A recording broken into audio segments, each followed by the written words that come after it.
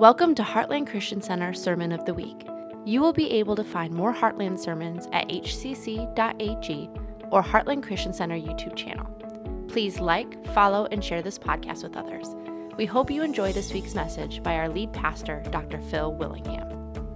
A man forgot to put his phone on silent, and it rang so loud in the church during preaching. The pastor scolded him. The worshipers admonished him after the sermon for interrupting. His wife kept on lecturing on his carelessness all the way home. His friends and acquaintances shook their heads in disgust. You could see the shame, embarrassment, and humiliation on his face. He never stepped foot in the church again after the service that Sunday. That evening he went to a bar. He was still nervous and trembling. He spilled his drink on the table. The bottle fell by accident and it splashed on some people. Those it touched rushed towards him. He closed his eyes expecting a bashing of words or slaps. Instead, they cared to know if he did get a cut from the broken bottle. The waiter apologized and gave him a napkin to clean himself. The janitor mopped the floor. The female manager offered him a complimentary drink. She also gave him a huge hug and a peck while saying, "Don't worry, man, who doesn't make mistakes?" He has not stopped going to that bar since then. Sometimes our attitude as believers drives souls to hell. We can make a difference by how we treat people, especially when they make mistakes. Wow, come on, give the Lord a hand clap. You just want me to go ahead and give the altar call right now? Come on, that's a sermon right there, isn't it? We make a difference in how we treat people. Look at somebody and say, I want to make a good difference in somebody's life. Come on, tell them that this morning. I want to make a good difference. I want you to grab your worship guide. We want to welcome Wanatah, North Judson, and Hebron, our Full Throttle Biker Church. Glad that they are joining us. All of our online. Westfield, man, we're excited what God is doing there at Westfield. We had 60 men in the room that night, 27 baptized. Come on, give the Lord another good hand clap. That's awesome right there. Amen. This morning, I want you to look at your sermon notes. You've got Bibles. You can open to John chapter 8. And we're in our series on questions. And boy, do we have a great conversation this morning that we want to have. You know, Jesus, I made mention just a few weeks ago, Jesus was a master of being able to see people and see the image of God in them rather than focusing on the damage of sin in them. We have so many people today in this broken world that you and I rub shoulders with every day, and we have conversations. And if we're not careful, we have a tendency sometimes to put all of our focus on the damage of sin in their life rather than the image of God that is in every person. Amen? So this morning, I want to look at John chapter 8, and I want full disclosure here. If you have a Bible, most of our Bibles some of them will say that early transcripts did not have John chapter 8, 7 to 11 down, and the latter part of John chapter 7. You'll read that in the little margin. What does that mean? Does this mean it didn't happen? No, it just simply means that the earlier transcripts did not record this later on transcripts that they found. They found these in there, and they translated, put it in our Bible, because every one of this, what we're going to read today, it falls within the character and the heart and the DNA of Jesus. So you follow me there? So even though it says early transcripts didn't have those verses, don't be afraid. Oh, well, maybe that wasn't in there. Yeah, because this is the heart of Jesus. He has this tremendous way. We're going to see this a story of this sinful woman that has this encounter with the Savior. John chapter 8, let me just read, starting with verse 7. Other verses we'll pull in here in just a few minutes. When they kept questioning him, he straightened up and said to them, "Let any one of you who was without sin be the first to throw a stone at her." Again, he stooped down and wrote on the ground. At this, those who heard began to go away one at a time. The older ones first, the older guys getting out of there, until only Jesus was left with the woman still standing there. And here's our question. Jesus straightened up and asked her, "Woman, where are they? Has no one condemned you?" "No one, sir," she said. "Then neither do I condemn you." Jesus declared, "Go and leave your life of sin." It's an incredible encounter that Jesus has. It's not a lady coming to him like the woman at the well that Jesus would encounter in early part of John. This is a lady that is brought to Jesus really by force when you read this story. And she is surrounded with those that are accusing her, making accusations against her, or rightly say they are condemning her. Now, before I get into the story, I want to show you, most of us in this room, if you're watching online, you understand that we have a real enemy that we battle against. There's a real devil that comes after all of us. But here's what I want you to understand. I put this in your notes because it's important. Satan really only has 3 abilities. There's only really 3 areas where he can really come against us. He tries to come at us by deception. He tries to deceive us. He will many, many times try to tempt us. But ultimately, everything that he does through deception and temptation is all about his accusal against us, his accusations that he brings against us. The Bible calls him the accuser of the brethren. Now listen, so many times, most of us in this room, you understand, just stop and think about it for just a second. Before you come to Jesus, before you gave your life to Christ, or you decided to say, "I'm going to go to church and I'm going to start living for Christ," listen, oftentimes before that happened, Satan would come to you with a little whisper. He would kind of whisper in your ear, "Well, you're not that bad. I mean, you don't really need Jesus. I mean, hey, just look, you're as good as this guy over here." You ever had Satan try to whisper that in your ear before you come to Jesus? Try to whisper in your ears, "Hey, you haven't made that many mistakes." What I've discovered in my own life, that before I come to Christ, he would whisper things like that. But after I come to Jesus Christ, after I surrendered my life to Jesus Christ, Satan would no longer whisper to me. He would rail with his accusations against me. "You're no good. You didn't really get saved. You could never live a Christ life. Look at the sins that's still in your life. I mean, you're really still messed up." You ever find that to be true? Listen, what does he do? He starts accusing us. He wants to remind us of every horrible moment that we've had in our life, all the horrible things, every sin, every mistake that we've ever made. And listen, Satan works hard at trying to not let us forget our past. And he even points out the flaws that we have in our present. So what are you saying, Pastor Phil? I want you to understand. Now listen to this statement, because I don't want you to misunderstand. I want you to understand that a person that operates in a spirit of condemnation is of the devil. Okay, oh my God. A person, let me say it again, maybe let me talk to this side. A person that operates in the spirit of condemnation is Satan-like. He is I need to preach. Don't applause too loud right now. Listen, he is a master of accusing us. And what we're going to see today in this story, that the Pharisees and the teachers of the law, even though they were men that claimed to have this high moral standard, Jesus is going to point out the hypocrisy in their life. Why is it important, Pastor Phil? Listen, you and I live in this broken world.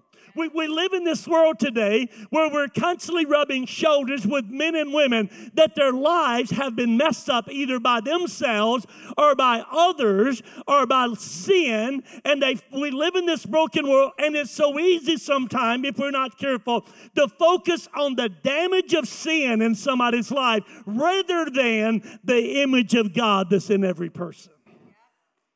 Well, I wish I'd brought my horn in here. I may need some help preaching this today. Listen, I put this verse in your notes, Revelation 12 and 11. And they overcame, conquered him by the means of the blood of the Lamb and by the utterance of their testimony.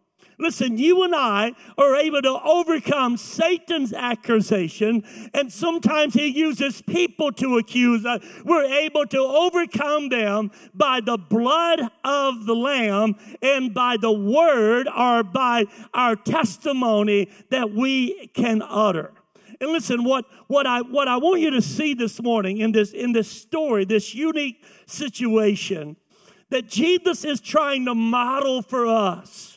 That we live in this broken world today, and it's so easy to get up on our high platform and point our finger at other people whose life is so messed up, and yet so many times, every time you point your finger, you've got 3 of them pointing right back at you. Well, good preaching, Pastor Phil. So write this down in your notes this morning. This story, we find 2 things that reveals to us. We're going to kind of break it down. Number 1, the dangers of a judgmental spirit. The dangers of having that judgmental spirit. And then secondly, we see the forgiving heart of our Lord Jesus Christ. The dangers of that judgmental. Now, next week, I'm going to come back to you and kind of help you. Well, Pastor, shouldn't we call sin sin? Shouldn't we stand for righteous? I'm not saying that. I'm just simply saying that this story today is going to reveal to us that when we look at people, we have to make sure that we can focus on the image of God in them rather than the damage that sin has done in their life. So here's what we have. First, we see a woman, the Bible said that she was caught. Now, let me just set the scene. It's early in the morning. John chapter 7, Jesus has been in the temple teaching. He's had some positive response from people that are believing Jesus. So he goes back the next day. It's right after the Feast of Tabernacles that's been going on. So historians say there's probably still large crowds around Jerusalem. So Jesus shows up. He's in the temple. He's teaching that day. And suddenly, as he's teaching, he's getting interrupted by this huge crowd of men. The Bible doesn't tell us how many, but they surround this woman that is embarrassed, and they literally just kind of throw her down at Jesus' feet. And they are insisting to push their way through the crowd until basically she's down before Jesus and they're standing right there looking at Jesus. So who are these guys? Well, the Bible says they're teachers of the law or they're Pharisees. In other words, these are men. Everybody say men. These are men that had the reputation. Now listen, they had the reputation. They have wisdom. They have knowledge. They've got high moral standard. If you had a question about the law of Moses, you would find a Pharisee or a teacher of the law, and they were the people that would give you the answer. But even though these men are religious men, Jesus is going to point out to them they are not necessarily godly men. You do understand there's a difference between being religious and really godly. These men, when you read the story, they're pretty self-confident. They're pretty proud. They're pretty arrogant. And ultimately, Jesus is going to point out that hypocrites make the worst judges. Because Jesus is going to point out the hypocrisy that they have in their own life. Listen, they have such a passion to condemn this woman, but Jesus is going to point out in this story that their passion to bring condemnation upon them is hidden behind their own evil heart. See, some historians and the scriptures will often talk about that Jesus was called a friend of sinners. And I just think for this for a minute. He was a friend of sinners. Now, he wasn't friend with sinners. He was a friend of sinners. He was a friend of tax collectors and prostitutes. He was a friend of those men and women in society that everybody else looked down upon. And what happened was, because Jesus was considered to be a friend of sinners, not friend with sinners. See, a lot of you are friends with sinners, but you're not a friend of sinners. What's the difference? Here's the difference. I'm at a bike thing yesterday, and we had a couple of events happening. And this guy comes up to me and said, "Hey, Pastor Phil, I just want to tell you how much we appreciate what you and your group, Honor-Bound and Full Throttle, what y'all do for our community." He said, I just want you to understand that we really appreciate it. Now, this is a guy that is considered to be in a biker culture world that isn't necessarily a Christian, okay? He's not a Christian. But he says, "I want you to know how much we appreciate and we value your friendship." Now, listen, I've never been to a bar with this guy. I don't drink with this guy. We don't talk alike, but I'm a friend of him. How do I know that? Not too many weeks ago, this same guy had called me and said there was something going on. I did a funeral this past Tuesday with a biker that I blessed his bike. He wasn't in this church, but I was a friend of them that when they got into trouble, they would never feel embarrassed to come and ask for help. See, Jesus being a friend of sinners meant that he was accessible, he was available, and Jesus never looked down upon anyone that he met. He always valued every person. Every person mattered to Jesus. So what you and I have to understand in this, listen, in this world that we live in today, it's so easy to be friends with sinners. Some of you work with people who would be classified as a sinner. You're friends with them. You may work in the same building. You may have conversation, but are you a friend of them? When they're in trouble, do they trust you enough? Do they have confidence in enough that you love them in spite of who you are, in spite of what you do? Do they love you enough to show up and say, "Hey, I need some help"? You understand that? That's the way Jesus was. So these Pharisees and teachers of the law, they bring this woman. So who is this woman? Is she single? Is she married? Is she young? Is she old? The text doesn't tell us anything about her. Everything about this woman is speculation. How did they catch her in adultery? Is these a bunch of just wicked old men that's spying through the windows and trying to how are they snooping around on this lady? How did they catch her? Because listen, in order for them to make the accusation that they're making, the Old Testament law commands that an adultery be stoned. Listen, you had to be an eyewitness. You couldn't just say, "Well, I saw them entering the same house," or "I saw them leave the house." No, it wasn't. You had to be an eyewitness. Heresy testimony would not be accepted.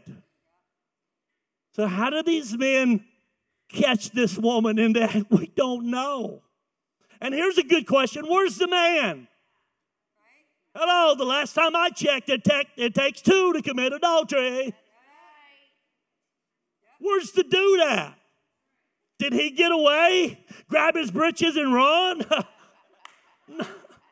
No. Listen, everything about this story smells fishy, doesn't it? Come on, be honest.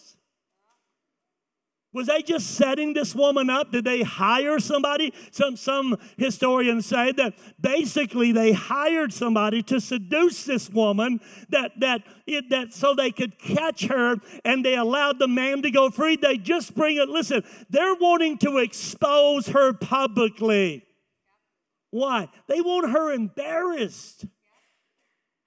Have you ever seen somebody who operates in a spirit of judgmental Pharisee type spirit? They love to embarrass people about their broken life. Go ahead, tell him what you did. Go ahead. Come on, tell him what you did. I don't need to know. Hello? But over the years, I've had people bring me their children, bring me their spouse. Okay, Jim, tell him what you did. What is she trying to do? She's trying to humiliate him. humiliate him. You follow me? That's what these guys are trying to do. There's something at work here that isn't right. But watch this. Write this down. Jesus is going to turn the tables on these hypocrites. Now, ultimately, every theologian agrees this fact, that these guys care nothing about this woman. They are trying to trap Jesus. They're wanting to put Jesus in a difficult situation. They bring her to him, and listen, if Jesus speaks up and says, well, yeah, you're right, she should be put to death. Well, here's the violation he's going to make. Only the Romans had the authority to be able to put people to death. The Jews didn't. Jesus is operating under Jewish law. He doesn't have the authority. So if Jesus says, yeah, you're right, we should stone her, then the Romans can come back, the Roman government, and say, hey, listen, you are in rebellion against our government. And watch this. If Jesus says, well, no, she shouldn't be put to death, then what? He's in violation of the Old Testament law. He's at odds against Moses. So either way, Jesus is in trouble, they thought. Now, this might have worked if it had just been an ordinary teacher. Kind of like years ago. It's like years ago. First church I'm pastoring. We had this young guy that was trying to be a youth pastor. We brought him on, just giving him a little stipend, we're pastoring a little country church. And this young girl, they was the same age, so it wasn't an adult with a girl, the same age. She accused him of sleeping with her.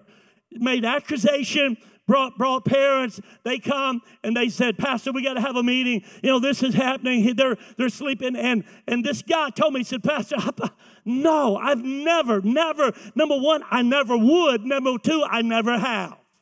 Okay? So they show up in the meeting. We come to the parson. They show up and they're bickering. They're back and forth. They're accusing. And listen, wisdom kicks in. Listen, some of you don't think I'm that smart. Sometimes I am. Wisdom. Wisdom kicked in. I got on my knees. Asked my wife. I got on my knees. I said, folks, we're going to pray. And I'm going to pray, and I'm going to ask the Lord that whichever one of these two are lying, that God's going to strike them with lightning. Lord, wait.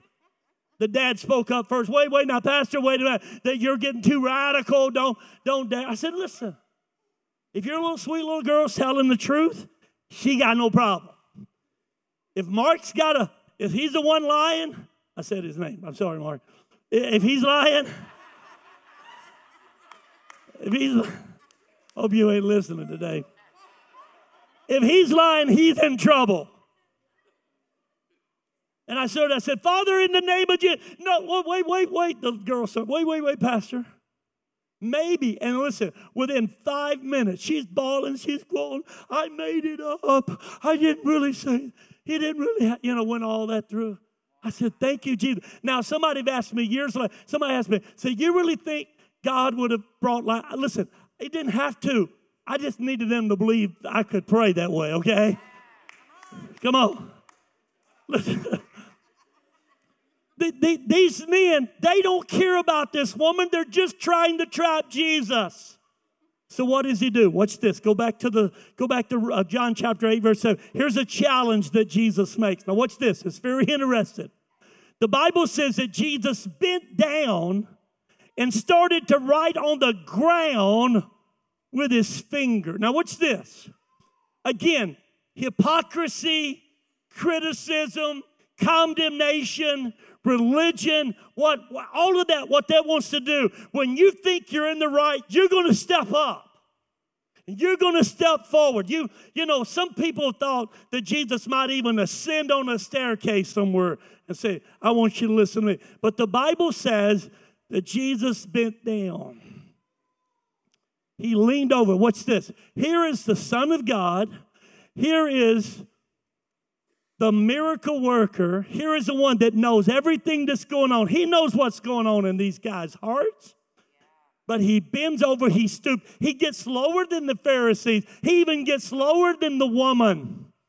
And he stoops down. Listen, what is that? That is grace in our life.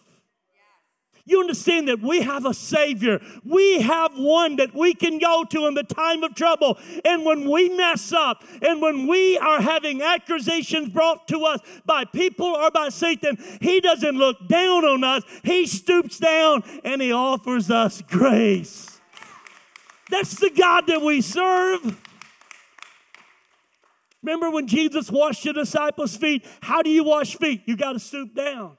When they brought the little children to Jesus and the disciples were saying, get them away from Jesus. You know how Jesus embraced little kids? He stooped down.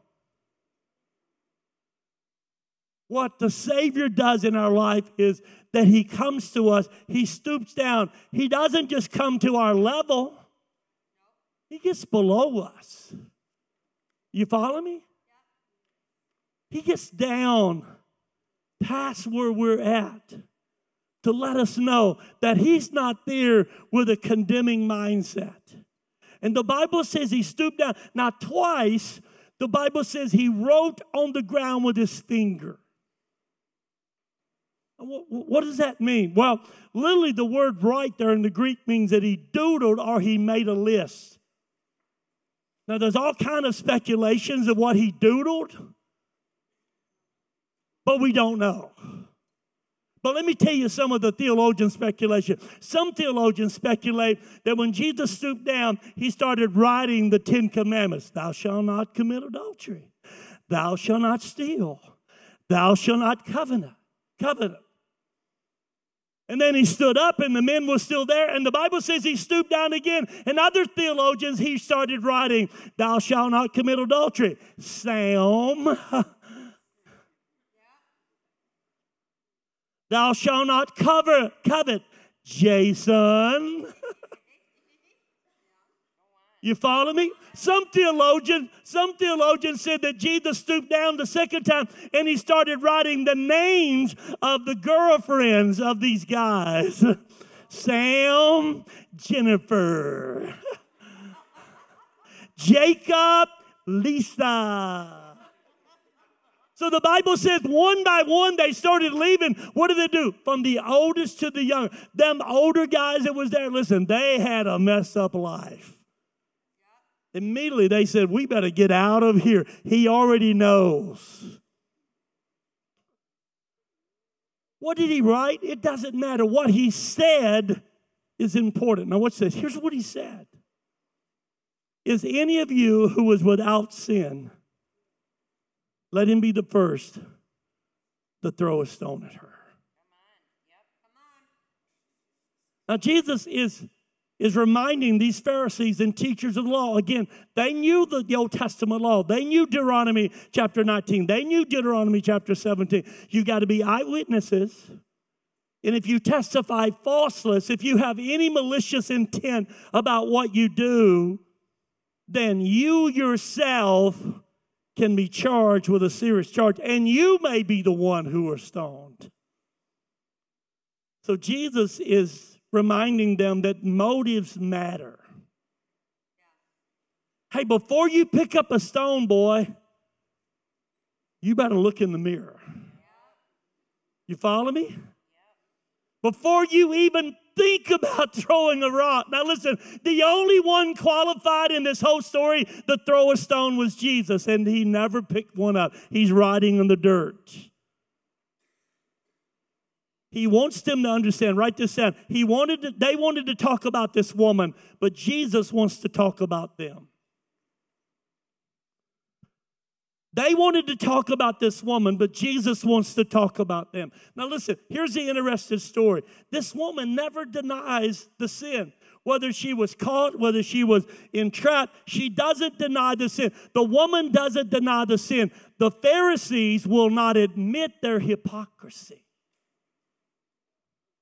She doesn't for 1 second say it didn't happen, I was frank. She doesn't do any of that. But listen, while she doesn't deny her sin, these guys will not admit that they've got their own issues.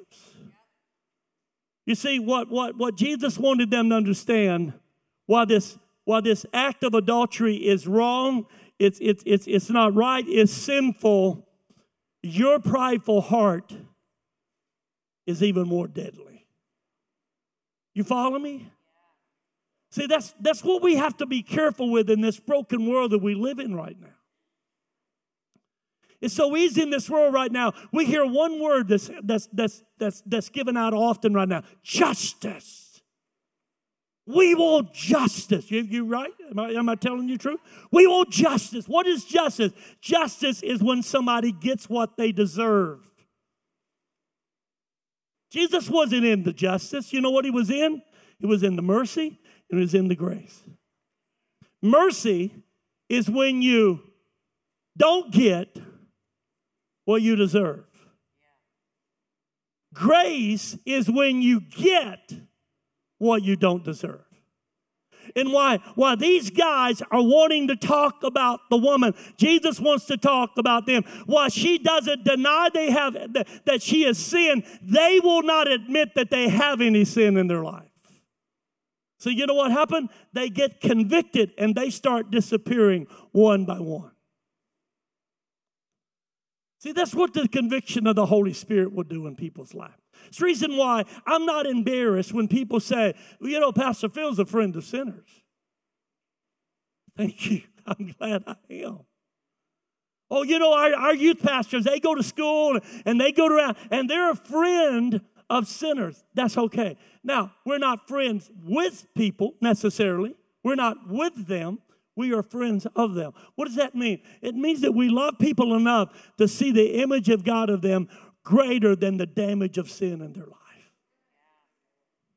You see, some of you have friends and families right now. They don't need a Pharisee standing on their platform pointing their finger. Most of them already know in their own hearts the wickedness and the evil that is there.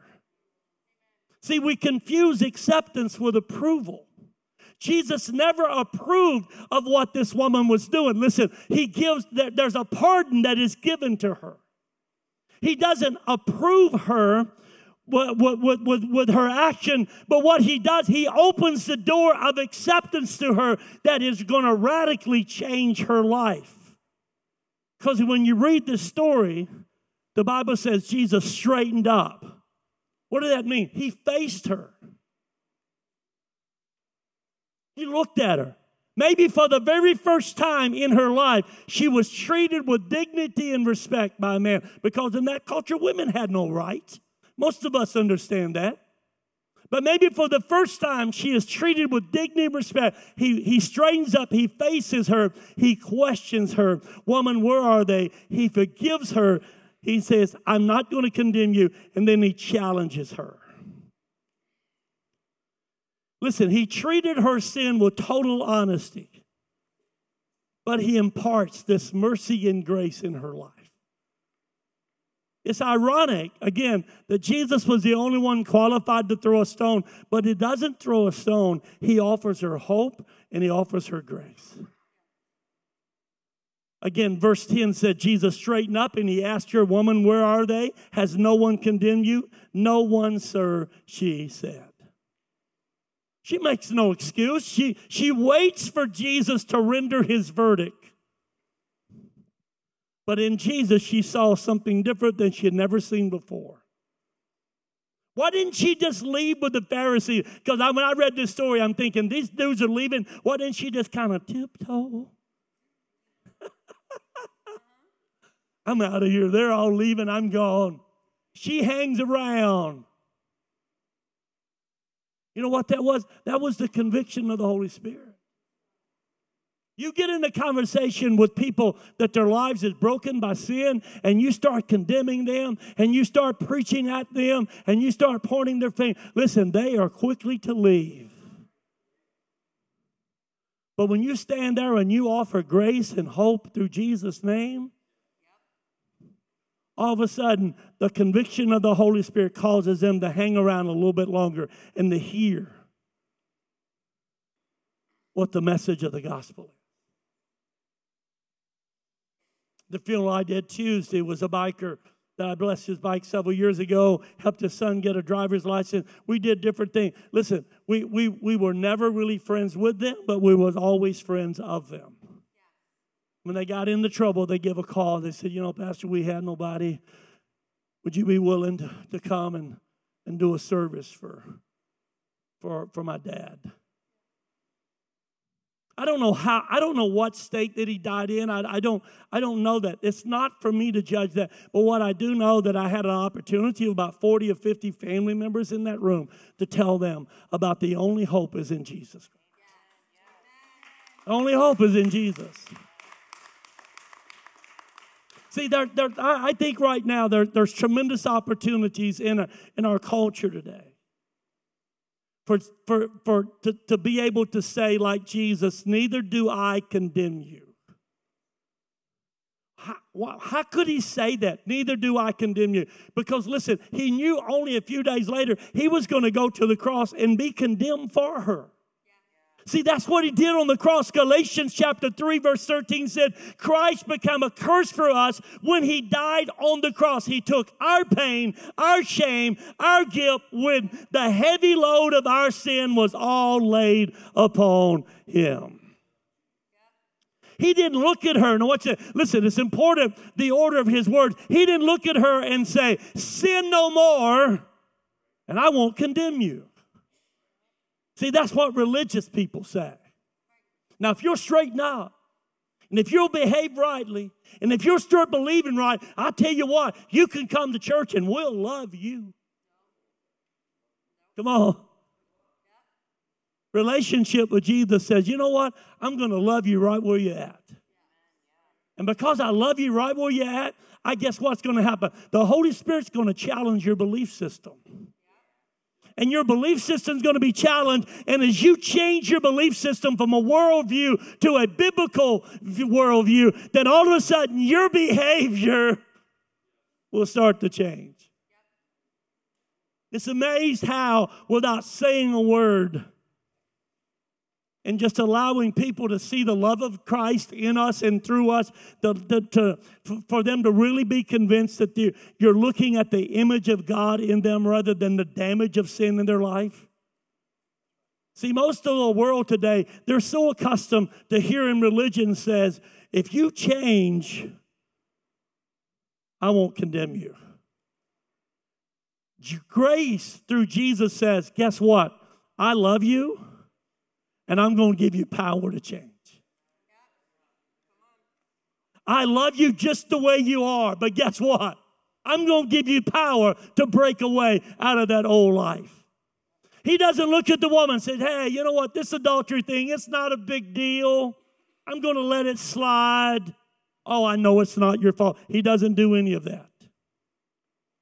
He forgives her, and then he sends her forth on a brand new life. I love that.